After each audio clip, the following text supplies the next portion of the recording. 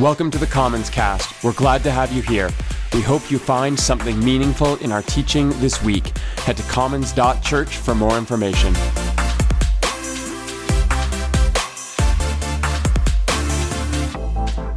Well, welcome to Commons. My name is Jeremy, and welcome to the launch of Season 10. This is, of course, our 10th year we're beginning together, which honestly is pretty incredible for me just to be here with each of you. You are such a gift to me, to my family, and to our staff team here, so thank you. I think because of our annual journal project, we have just gotten into the habit of talking about each year as a season at Commons. That's how we planned the year after all.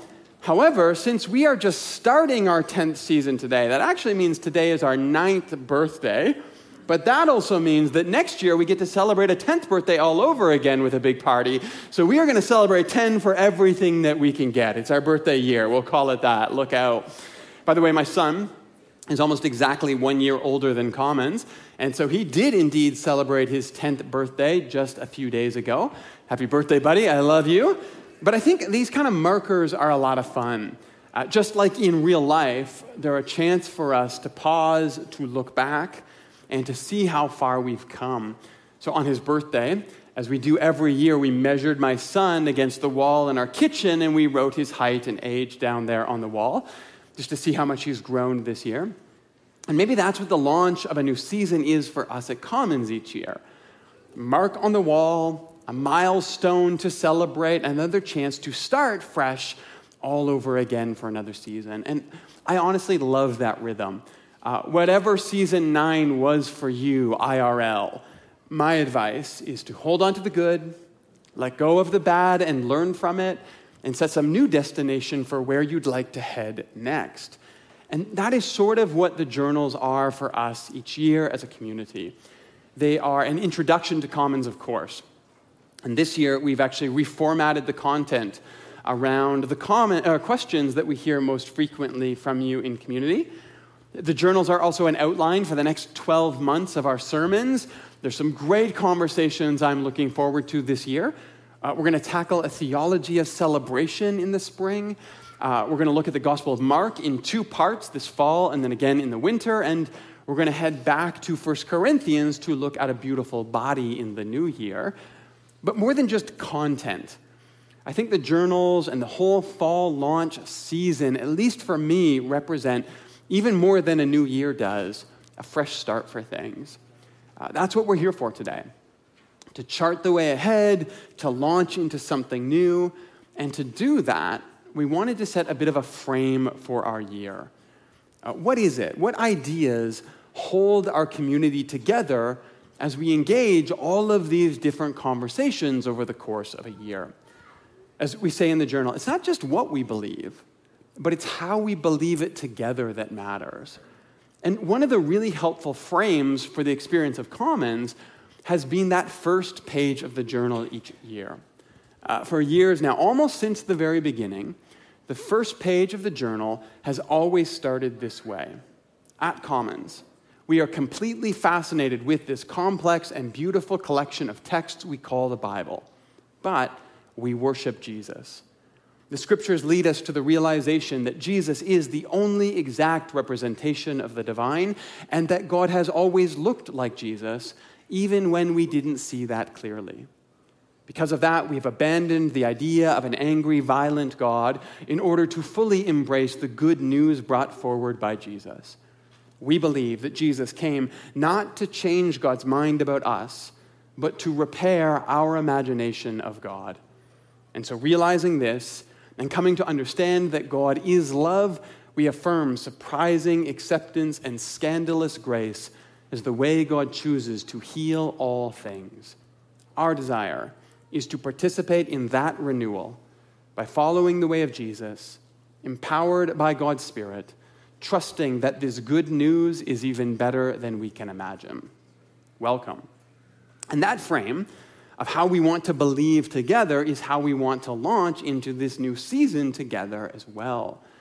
Today, we're going to talk about the relationship between Jesus and the Bible as followers of the way.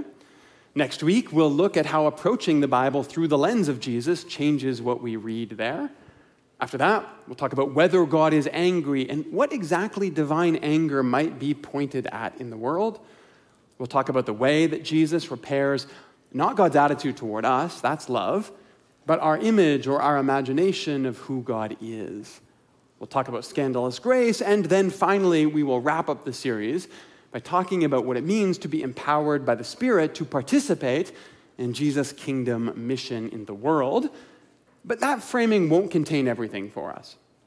Lots of conversations, both here from the stage and in the pews, will continue to poke outside and push new boundaries for us, as they should.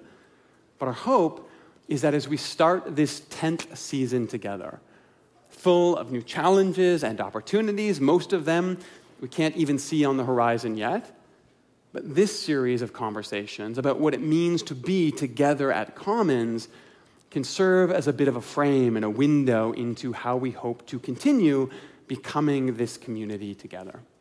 So, season 10. Let's pray, and then we'll talk about Jesus and the Bible.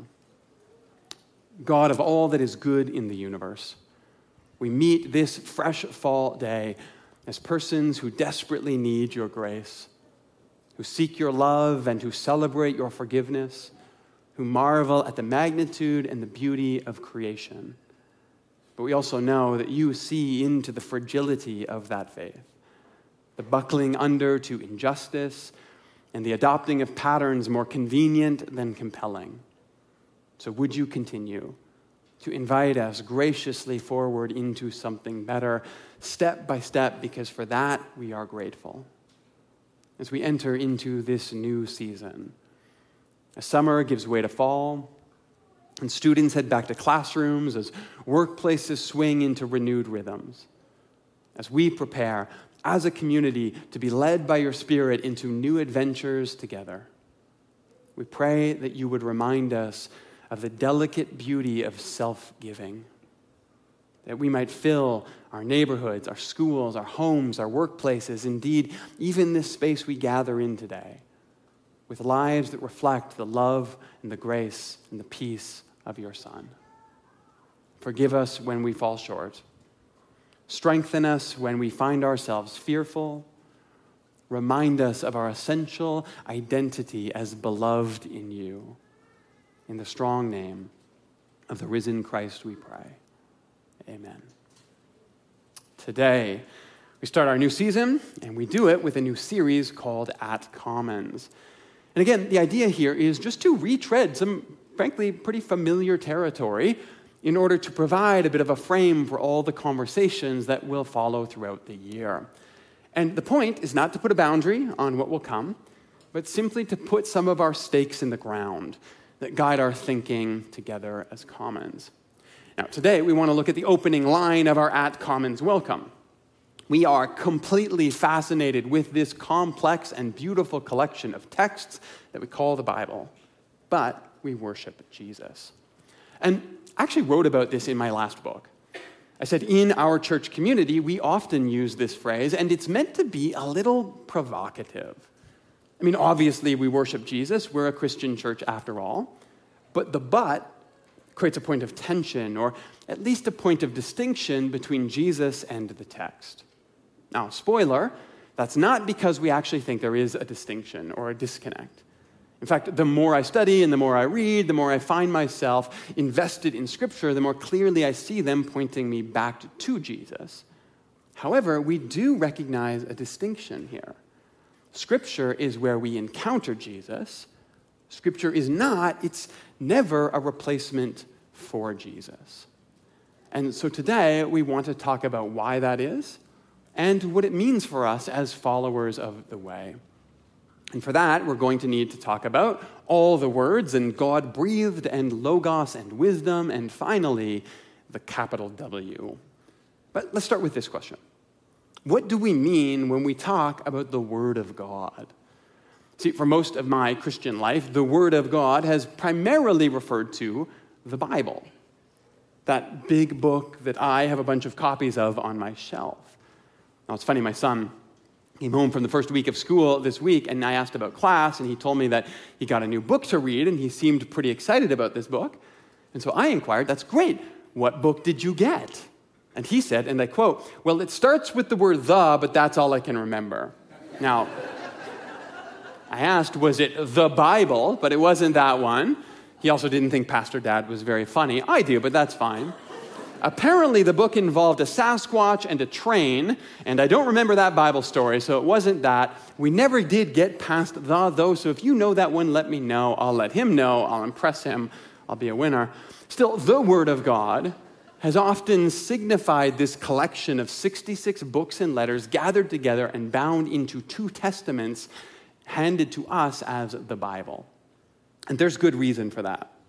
The scriptures themselves talk about the Word of God a lot. Psalm 119, "Your word, O Lord, is a lamp for my feet, a light unto my path." Or maybe Isaiah 40, "The grass withers and the flowers fail, but the word of our God endures forever." Even Jesus regularly talks about the Word of God. He talks in Mark 7 about how we can nullify the Word of God by weighing it down with heavy burdens we put on each other. He speaks about how blessed we are when we hear the Word of God and then we obey it, or we live it, we follow it. So, the Word of God is in itself a very common idea within the Word of God. However, in all those references, you might see a subtle nuance here, because they are each of them in our Bible, and they all refer to the Word of God, and yet they all seem to be referring to something other than themselves. When the psalmist writes, "Your word, O Lord, is a lamp to my feet," he's not talking about the words that he just wrote down. I mean, that would be a little arrogant. It's a nice poem and all, I really appreciate it, but no, he's talking about something else here, right? In fact, every single time you come across a reference to the Word of God in the Bible, you will find that the writer is speaking about some other word other than their words. Take Paul's words in 2 Timothy. One of the most famous lines about God's Word anywhere in God's Word. He says, "All Scripture is God-breathed." Now, what does all Scripture mean here? Well, it certainly doesn't mean that this line he just wrote is God-breathed. The New Testament didn't even exist when Paul sat down to write a letter to his boy Tim. And he certainly never imagined his letter catching on the way that it did so that it would eventually be considered Scripture itself when he was writing. So Paul is referring to the Hebrew Scriptures, reminding his protege Timothy to study them diligently. Okay, so there it is. Is that it? That's the answer. The Word of God is the Old Testament in our Bible. We should all give up shellfish and follow the Levitical law from now on. Well, no. Because what you find in Scripture is that the idea of the Word of God keeps evolving. So the psalmist may have the commands of God, the law, or we call it the Torah, in mind. And Jesus speaks of the law and the prophets and not one word falling away. Paul says, all Scripture is God-breathed. That means he's adding the ketuvim, or the writings, to the law and the prophets. But by the time of the early church and the book of Acts, we also start to get references to the story of Jesus now also being called the Word of God. So Acts 6, the Word of God spread. And the number of disciples in Jerusalem increased rapidly, and a large number of priests became obedient to the faith. Or Acts 8, when the apostles in Jerusalem heard that Samaria had accepted the Word of God, they sent Peter and John to go and see them. Or Acts 11, the apostles and the believers throughout Judea heard that even the Gentiles had received the Word of God. Now, all of these can't just be references to the Hebrew Scriptures, because all of these stories are about people converting to the way of Jesus. And they can't be references to the New Testament as we have it, because that doesn't exist yet. It's actively being written when these words were written. Instead, just like we see all through Scripture, this term, the Word of God, refers not just to some specific book on the shelf, but to the ongoing, unfolding story of God alive in the world around us.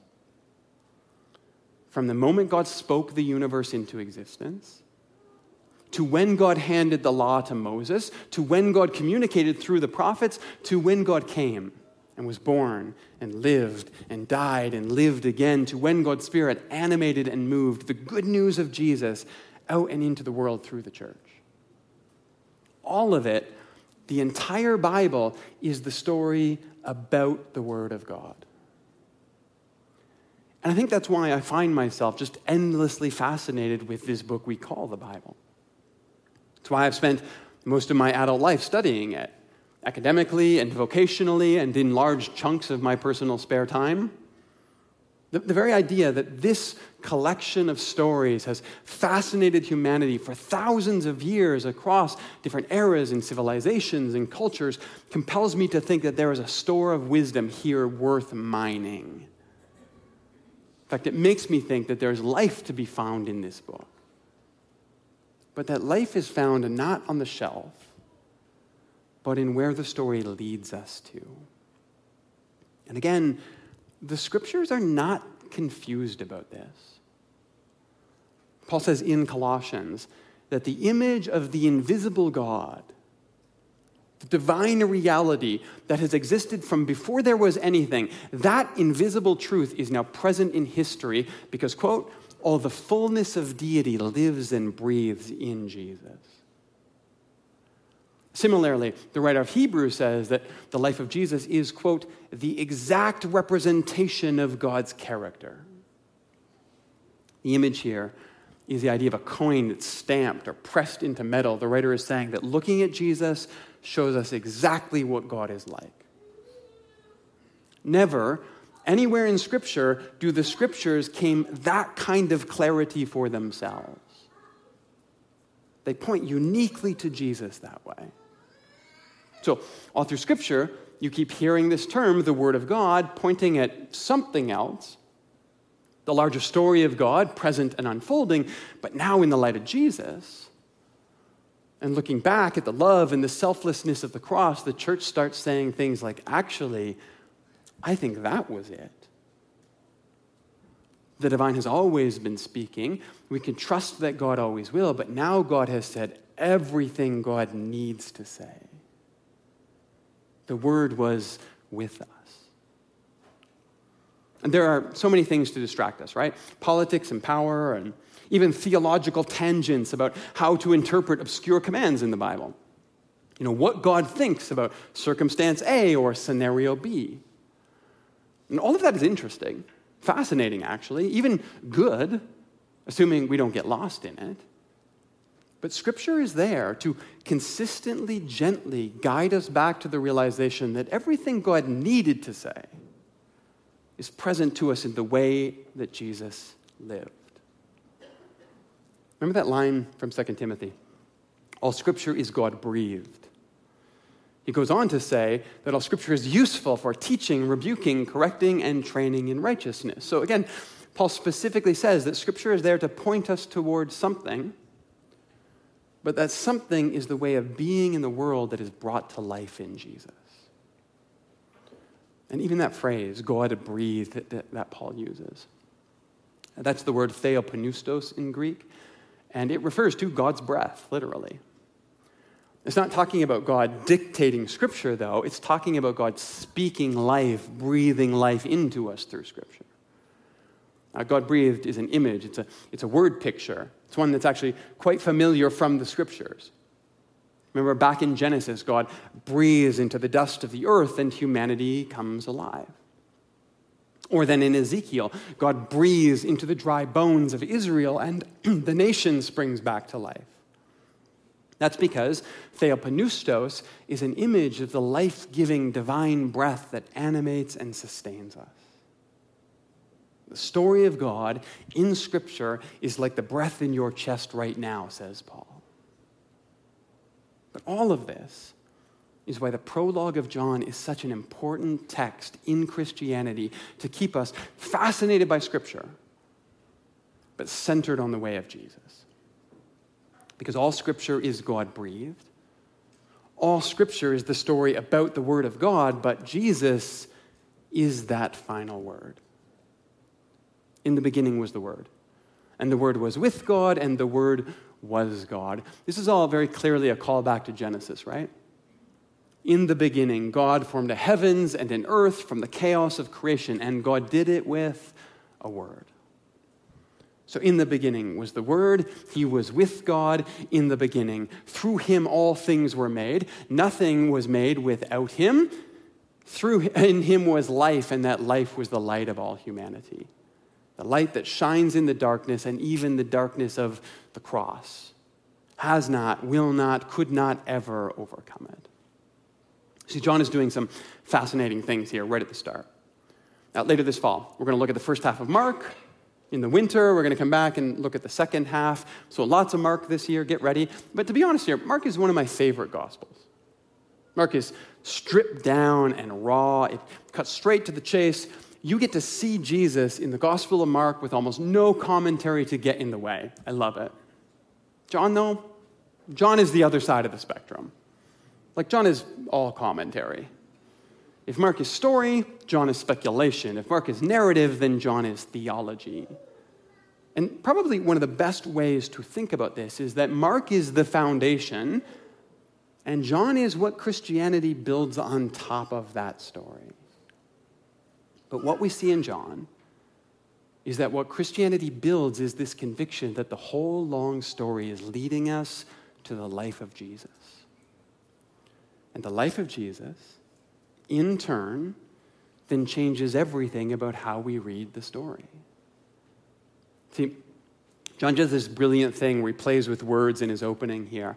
He says, in the beginning was the Word, and the Word was with God, and the Word was God. And that word is the word logos in Greek. Now, logos means word, but it also has this rich philosophical subtext. In Greek philosophy, logos went through a number of different eras, but by the time of the New Testament, the dominant Neoplatonist framework held that the logos of something, the word of something, was more than just a way to name something. It was a way to talk about the essence of something, the very idea of a thing. So, for example, a stage, like the one that I'm standing on right now, that's not just lumber and steel and a raised platform.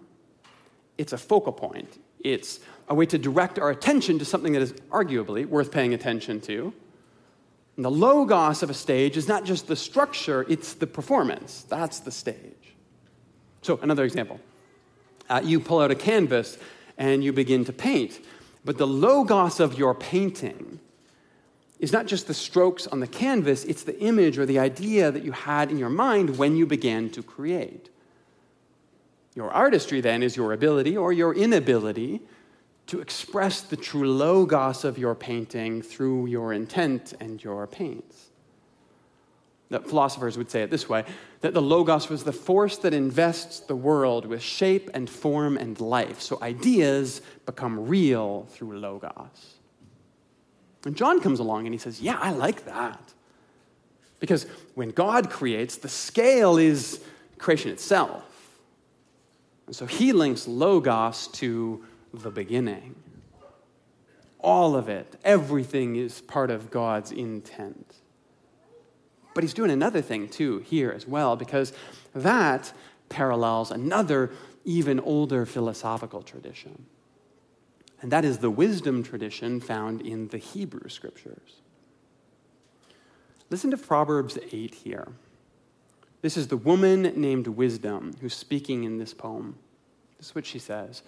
The Lord brought me forth at the first of God's works, before God's deeds of old. I was formed long ages ago, at the very beginning. Our ears should perk up here.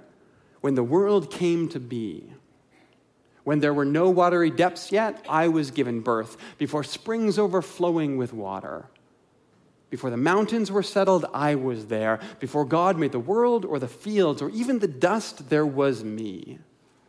I was there when God set the heavens in place, when God marked out the horizon over the face of the deep. That line, face of the deep, that mention of those watery depths, those are lifted directly from Genesis when God's Spirit hovers over the face of the deep waters of creation. See, in Hebrew thought, wisdom is not just smarts. Like, it's not your test scores. Wisdom is creativity. Wisdom is your ability to make any situation, maybe even your world, what you need it to be. And so when God decides to create, it's wisdom that personifies the divine urge in this poem about the beginning. What John realizes is that both of these are, in some sense, sides of the same coin. The wisdom of creativity from the Hebrew tradition, logos as the expression of an idea made real in the world from the Greek tradition. And he sees this great play on words that's available to him, a pun, if you will, because in Genesis, God speaks creation into form with a word. And in Greek, logos is also just the regular everyday word for word. And so in naming Jesus, right off the bat, at the very start of his gospel, in the first line, as the capital W Word of God, a phrase that's used all through the scriptures, but it's always pointing somewhere else at a larger story. What John is saying here is actually all of it points here. And yes, that's all of Scripture, but it's all wisdom, it's all creativity, it's all philosophy and history, all prophecy and hope and tradition. All love points to this moment in history, when God occupies the human story to demonstrate what a human life can be at its essence, at its logos, at its most creative. See, John is saying all Scripture is God-breathed. It is life-giving. It's packed full of wisdom and creativity, but that's because it points us to Jesus. And so it's no longer our words about God, gathered up and preserved, written down and bound together, but now it's God's word, alive and breathing and showing us the essence of life and the heart of love, what it looks like to be human. Jesus is everything God needed to say to us about what it means for us to live well. And it's not enough to answer all of our questions. Certainly not enough to fill in all the gaps in our theology. That's why we're still working things out 2,000 years later. But it's enough to look at Jesus and see the divine. There's enough for us to look at Jesus and see how a life full of love for each other looks. There's enough in Jesus for us to look at his life and follow his steps through the world on our way back to God. And at Commons, we are completely fascinated with this complex and beautiful collection of texts we call the Bible, because that's how we encounter Jesus. But we worship Jesus, because his life is the final word of God that guides us. Let's pray. God of all grace, who offers us untold wisdom to mine, to research, to study, to find in the Scriptures, to apply to our life. In all of that goodness and grace, we still always remember where it is leading us, to the final word of your Son's life in the world, his life he gives away, his life that you return to him. And in that, might we find ourselves motivated, strengthened, given courage, moved to live in such a way with our neighbors, with our dollars, with our politics, with everything that we engage in, so that we might, in some small way, contribute to a world renewed, to a kingdom built, to a way in the world that looks like your Son. And we trust that as we follow him step by step, misplaced as they are at times, that we will slowly find our way back to you. Because you are good, and you are love, and your grace and peace is extended to us.